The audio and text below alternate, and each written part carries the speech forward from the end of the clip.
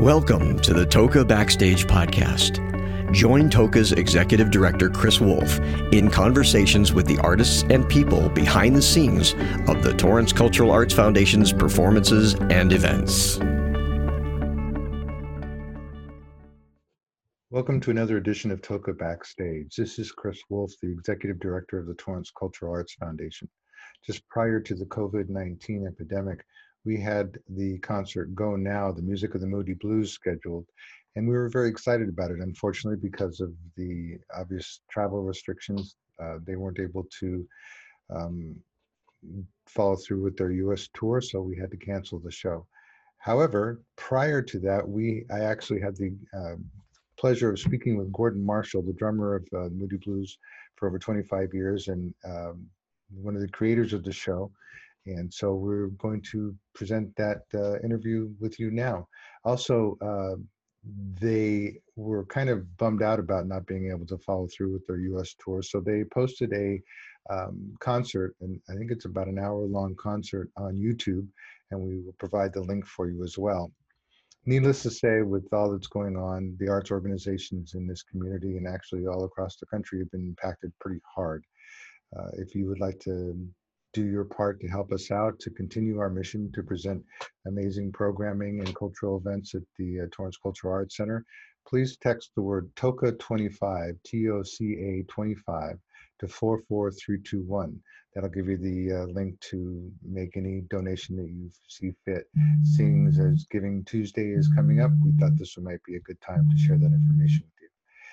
Hope you enjoy the interview, and please check out the concert online. It's an amazing show. Hopefully we'll be able to bring it back sometime in the near future, but until then, this will have to do. Stay well, and we'll hope to see you in the theater real soon. Welcome to another edition of Toca Backstage. This is Chris Wolf, the Executive Director of the Torrance Cultural Arts Foundation. It is my extreme honor and privilege to have Gordie Marshall from the show Go Now, which will be at the Armstrong Theater on April 11th at 8 o'clock. And Go Now is the Music of the Moody Blues. Gordie, thank you so much for taking the time. I certainly do appreciate it. Thank you, Chris. Nice. It's good to be here. And if I understand correctly, you are currently in the UK, right? That's right. I'm speaking to you from I call it my studio. It's the back bedroom of my house in Wimbledon. So as you can probably see out into the garden. So this is where I come and hide myself away during the day and work. Perfect. So if I understand correctly, you were part of the Moody Blues for like 25 years? That's right. Yes, I joined them in 1990. And then I left in 2015. And then I started my own band, which to begin with wasn't a Moody Blues tribute. It was just a group of session musicians that we all got together, and we called ourselves the Rewind Project. And we played songs from all of the artists that we'd worked with. So we had somebody from the Hollies. We obviously have Mick Wilson from 10cc. A lot of us have worked with Sir Cliff Richard. So we did some Moody Blues, we did some 10cc, we did some Cliff Richard, we did some Hollies. Because I'd worked with Jeff Wayne's The War of the Worlds, we did a couple of songs from that album as well. That's how it started off. But that band in its incarnation still does occasional gigs, but the music of the Moody Blues, which I love with a passion because I've been playing the music for so long, that seemed to hit a chord with so many people. So we morphed the band into a straight Moody Blues tribute show, and that's the beast for me that goes down the best of everything. We've got a number of shows. We've also got an Eagles show and a Carpenters show, but the Moody Blues show is the one where my heart is, and I love playing it. Awesome. And I could imagine that 25 years on the road with Moody Blues would be a whole nother podcast in and of itself. But it's a book. There you go. What do you think is so magnetic about the music? I mean, it truly is iconic. And what do you think resonates with people so much about it? I mean, that's the $64,000 question. The music of the Moody Blues, I believe, transcends sort of style and fashion. They weren't trying to be a pop group as such. All of the men in the Moody's, John Lodge, Justin Hayward, Graham Edge, Ray Thomas. I'd never played in the band with Mike Pinder, but Mike was a deep intellect. They were all heavy readers. They read a lot of philosophy. They were looking for enlightenment, I think, in themselves, and I think that came across in their music. And there's a depth to the music that I think is rare for classic rock bands. Graham, who was the original drummer, has written some amazing poetry, which was obviously put to music. They all had eclectic musical tastes, which they brought to the table when they composed. So one of them would write a song, and then the others would join in and then add their bits. And I think that's one of the reasons why the sum is greater than the parts. And they've spanned so many different musical genres. So you've got songs such as I'm Just a Singer in a Rock and Roll Band, which is an out and out rock song. You've got I Know You're Out There Somewhere, which is a classic. Basically, it's a pop rock song. And then you've got Nights in White Satin, which is the all-time classic love ballad. And the chorus consists of I Love You. That's it. And then you've got songs such as House of Four Doors, and you've got Timothy Leary, about the famous lecturer in America that advocated LSD. That it's such a depth of investment intellectually and emotionally that the results of their music, for me, is just that like nothing I've ever heard before or heard from any other group of artists together. Sounds a bit deep, that, but I really do mean no, that. that's perfect. That's perfect. And so the group started, I think, in 1965. Yep. And they're not still going, right? Or am I? No, well, the Moody Blues, the original Moody Blues, the lead singer was Denny Laine before Justin Hayward and John Lodge joined. And Go Now was the song that was the Moody Blues' first #1 hit in 1965, and written by Bessie Banks. And that was a song that was on the album called The Magnificent Moodies. Then Denny Laine left the Moody Blues and joined Paul McCartney, and they created Wings. So the Moody Blues were looking for a new singer, and Justin Hayward came along, and John Lodge did along at the same time. And then they got together as the sort of second incarnation of the Moody Blues. And that's when they recorded the album Days of Future Past, which I think was in 1960s. I think they recorded it in 66 and it was released in 67, I think. And that album was originally a demonstration album for the label Decca, because they wanted to demonstrate this brand new technology they had at the time called stereo. And they were going to put an orchestra on one side and a pop group on the other. And when they got into the studio, they sort of mashed the two together, and it was the very first orchestral rock, effectively. And obviously, Days of Future Past had Tuesday Afternoon, Nights in White Satin. It had poetry on it. It was a brilliant album, and obviously brought them to the international stage. Well, and it's so funny because even now, when you just mentioned Nights in White Satin, the song goes in my head. It's like I don't think you can get rid of it. No, you can't. It's a beautiful song. And it's so amazing too. I find that, tribute bands are great, but it's always great to have somebody who has been with the band to be a part of that group. And I find that the audiences for tribute bands range from baby boomers to children, because nowadays it's so easy to find the music. It's like before we were all sort of adhered to a radio station where we just heard what the radio station played. But now with the internet, people find everything. Do you think that helps to keep sort of that music alive, that kids are finding it now? Yes, I really do. I mean, in the industry, they call that the long tail. So it used to be that you would go along to a record shop and you could only buy what was physically in the store.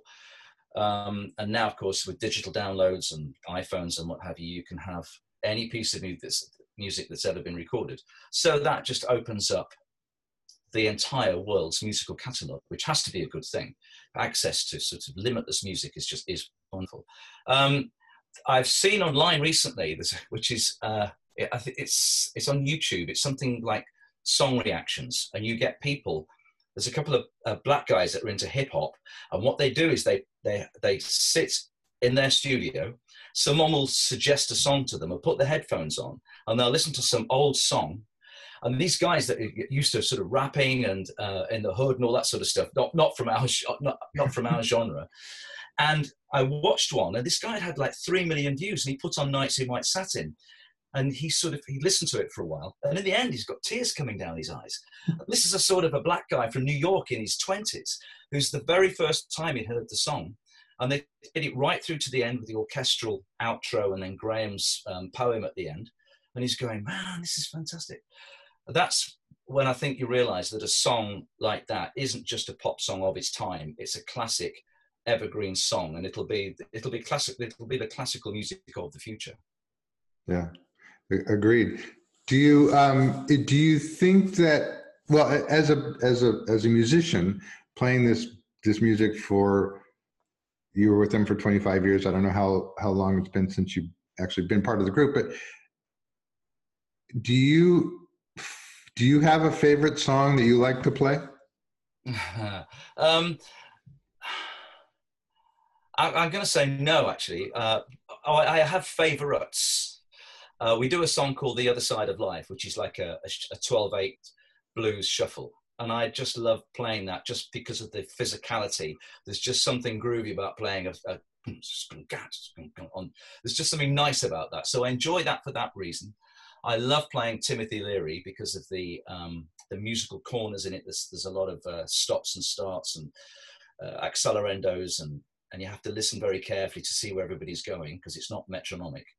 I love playing Syrian and a Rock and Roll Band because it's just a straight ahead rock song. But then, of course, we get to Nights in White Satin, and you can see people in the audience registering with that song, and then you realize, what it means to a lot of people, and you've got to take a song like that very seriously. Yeah. So I have favorites, but I think that, to be perfectly honest, just the band's my favorite band. And how did you? Well, going back to the start, how did you? I mean, were you just invited to be a part of the Moody Blues? Did you audition? How did that relationship start? Yeah, actually, Graham had an injury in 1990. I think he fell over and headbutted his mahogany floor after a couple of bottles of wine, something like that. And he did actually seriously hurt his back. So they wanted another drummer to come in and just help out for one 9-week tour. And they held a series of what can only be described as cattle call auditions at that time. And I went, it was from Monday to Friday. And I went in on the Wednesday morning, and they picked me on that day. I think they got bored of listening to drummers by Wednesday. But originally I was just booked for 9 weeks. And Graham and I got on like a house on fire. And it worked really well, having 2 drummers on stage. So they asked me back for the next tour, and then the following year. So it wasn't like a 25-year contract. It was just a series of short, can you come along and do this tour? And yes. And then I just did every tour for 25 years going on. That's amazing. And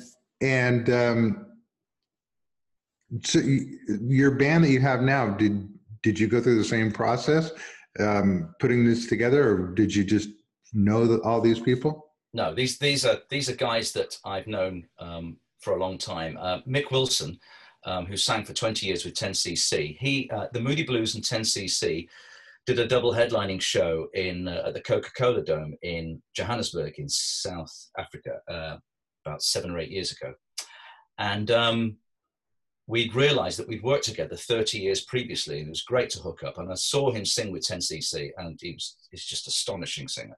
Great on stage, really relaxed. And we got chatting at breakfast the next day. And this is where the idea of the band came along. And he said, so what are you doing at the end of the tour? I said, well, nothing until the next tour, and that's 4 months away. He said, same here. I said, we should put a band together. He said, you put a band together and I'll come and sing in it. So that's pretty much what we did. Then we've got a guy called Patrick Duffin, who I've known for a while. We call him our secret weapon. He plays bass with us in America. In the UK, often plays keyboards, but guitar is his first instrument. And he's a fantastic singer. And then Nick Kendall, Mick Wilson brought Nick Kendall, the guitarist, along. And then we've got another guitarist called Tim Maple, who is the musical director for X Factor over here in the UK. And then we've got a bass player called Malcolm Moore, who works in Mamma Mia in the West End.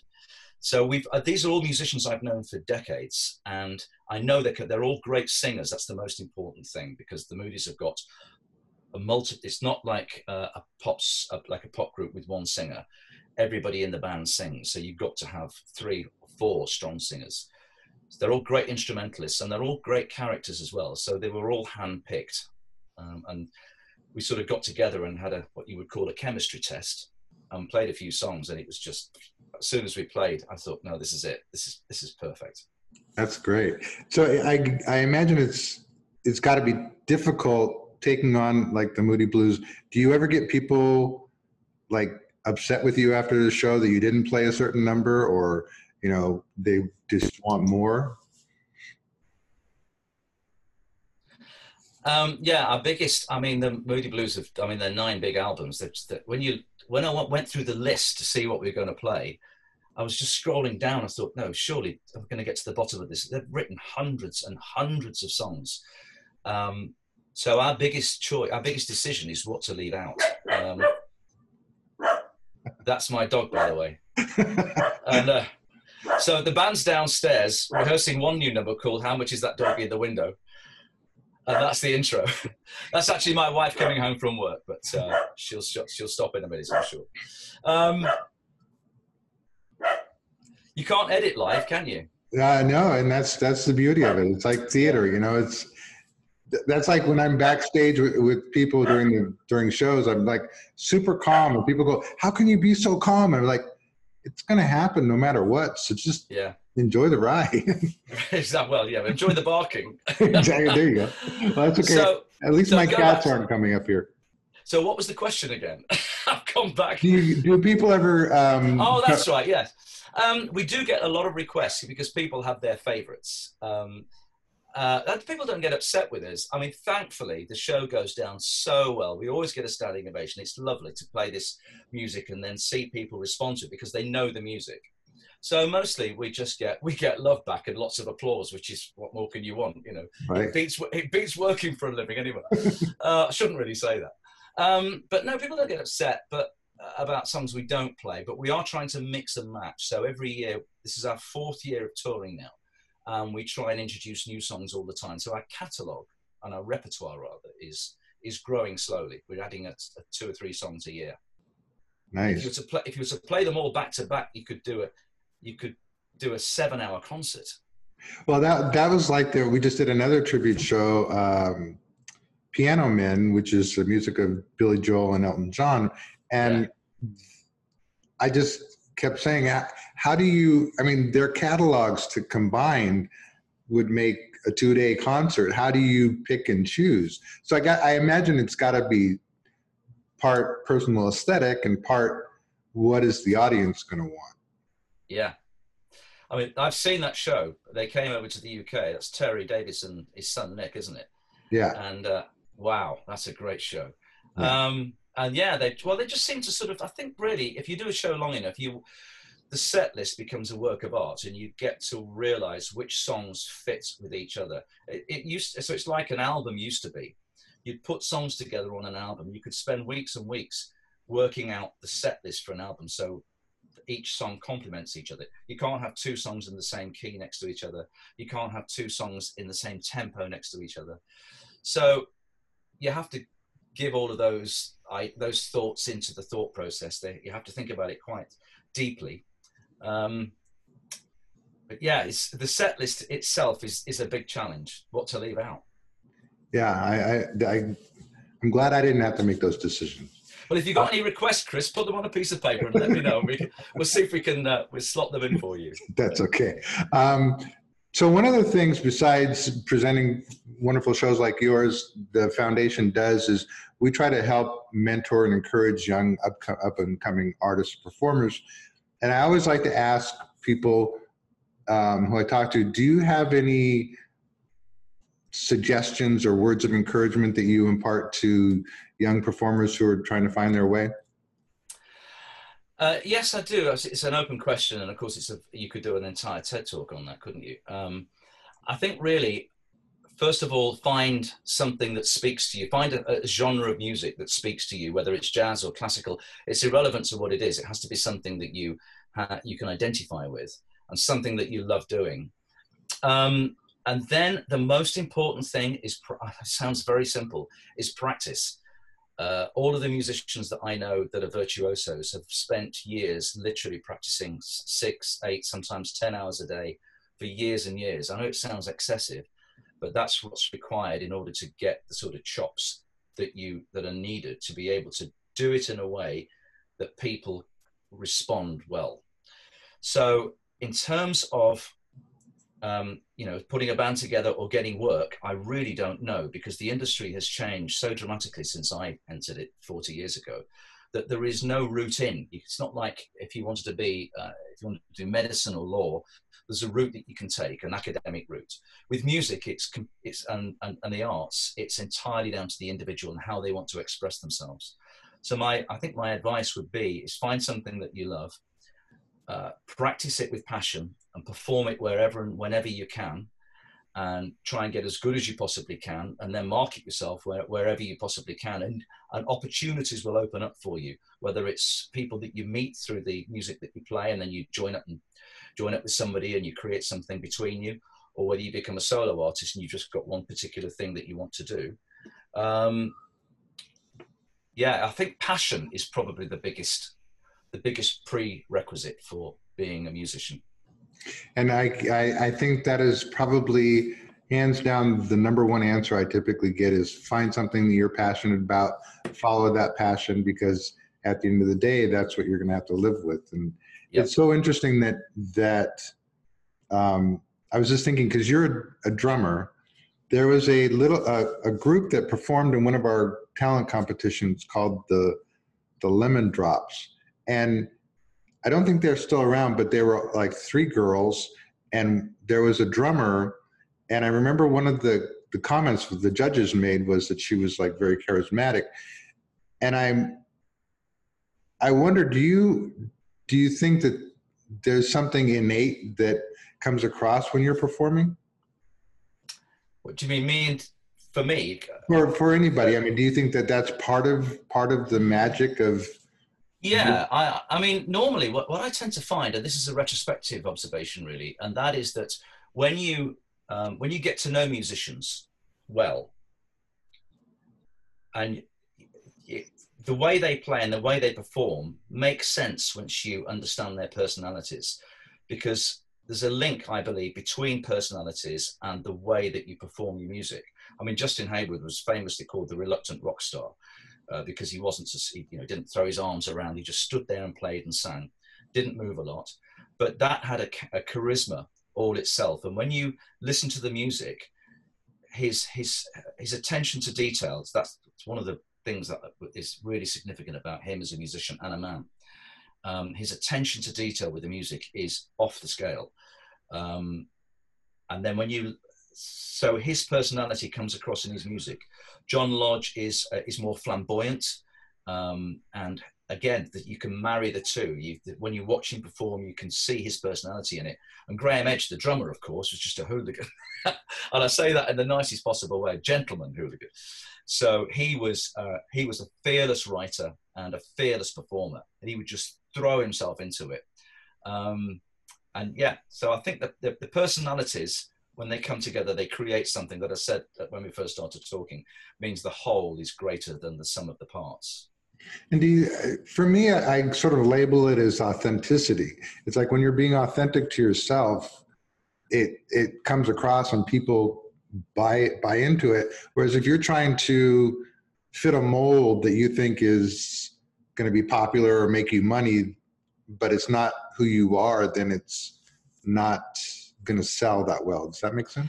Yeah, it sort of does make sense. I mean, I don't want to, I'm not degrading any of the tribute bands, but there are guys, like ABBA groups and Beatles groups, and they get dressed up and they wear the platforms and the wigs and everything.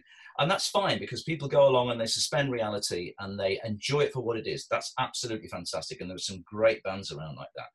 But we don't do that. So We're not dressing up like the Moody's. We are, I mean, if I could be so bold, I'd sort of equate us to an orchestra playing Beethoven, but in a modern context. So we are schooled musicians that have taken a serious body of work, and we are performing it live to the best of our ability, having the most fun we possibly can as we do it.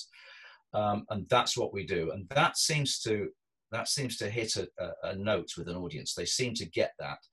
They know that they're seeing musicians, if I may say so, at the top of their game, performing brilliant music. And when you're in the room where music is being performed live, that is a relationship between the people in the audience and the people on stage that you don't get when you listen to it on your headphones or you put a record on. It's great listening to records and the radio, but when you're in the same physical space as the music being played live, that creates its own energy. And when you've got musicians, like you say, that are into it and are passionate and are authentic, for me, that's the ultimate live experience. Right. And I meant, my comment wasn't really about tribute bands, but just musicians in general. But going back to your point, I think the same could be true with tribute bands, like you said. You know, people who are coming from an authentic place and a passionate place can carry it like your show. We have one coming up called Yesterday and Today, which is a Beatles show, which is coming from a place of pure love for the Beatles, but it's not a dress-up wigs thing. It's actually an interactive thing where people come in, they write down their favorite Beatles song, and they make up the set list right before the show. It's kind of a fun concept, but that's coming from a pure place of pure love for that music. So I think that, like you said, it can be from the creator of music or somebody who just wants to be a musician and does a tribute band. I think the passion has got to be there for you to be successful. Yeah, I would agree with you. Well, last question. What do you want people to walk away from after the performance of Go Now? What's the feeling that you want them to walk away with? I know it probably sounds a bit corny, but I will say love, because the mood, everything that the Moody Blues try to say can be summed up in the chorus of Nights in White Satin, which is I love you.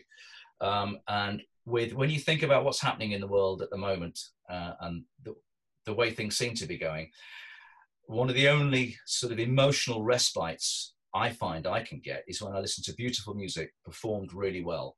And it enriches me and it makes me feel better. I feel augmented as a person when I listen to great music. And I would hope, and I would really hope, that we can bring something like that to the people that come and see us, that they go out of the auditorium of the venue thinking that was fantastic, and they feel better, and they're slightly lighter in step, and just feeling good, because that's what we're bringing to the table. Is a good feeling. Great. Well, we're looking forward to it, and I think we're going to need it. That's a topic for another podcast, isn't it? I don't go there. No, whatever side you're on, I don't go there. No. Well, thank you so much. We're looking forward to the show. And again, that's Go Now, the music of the Moody Blues, April 11th at the Armstrong Theater at 8:00. Gordy, thank you so much for taking the time. Chris, thank you so much. It's been a delight to talk to you. It really has. Looking forward to it. Thank you very much. I'll see you then.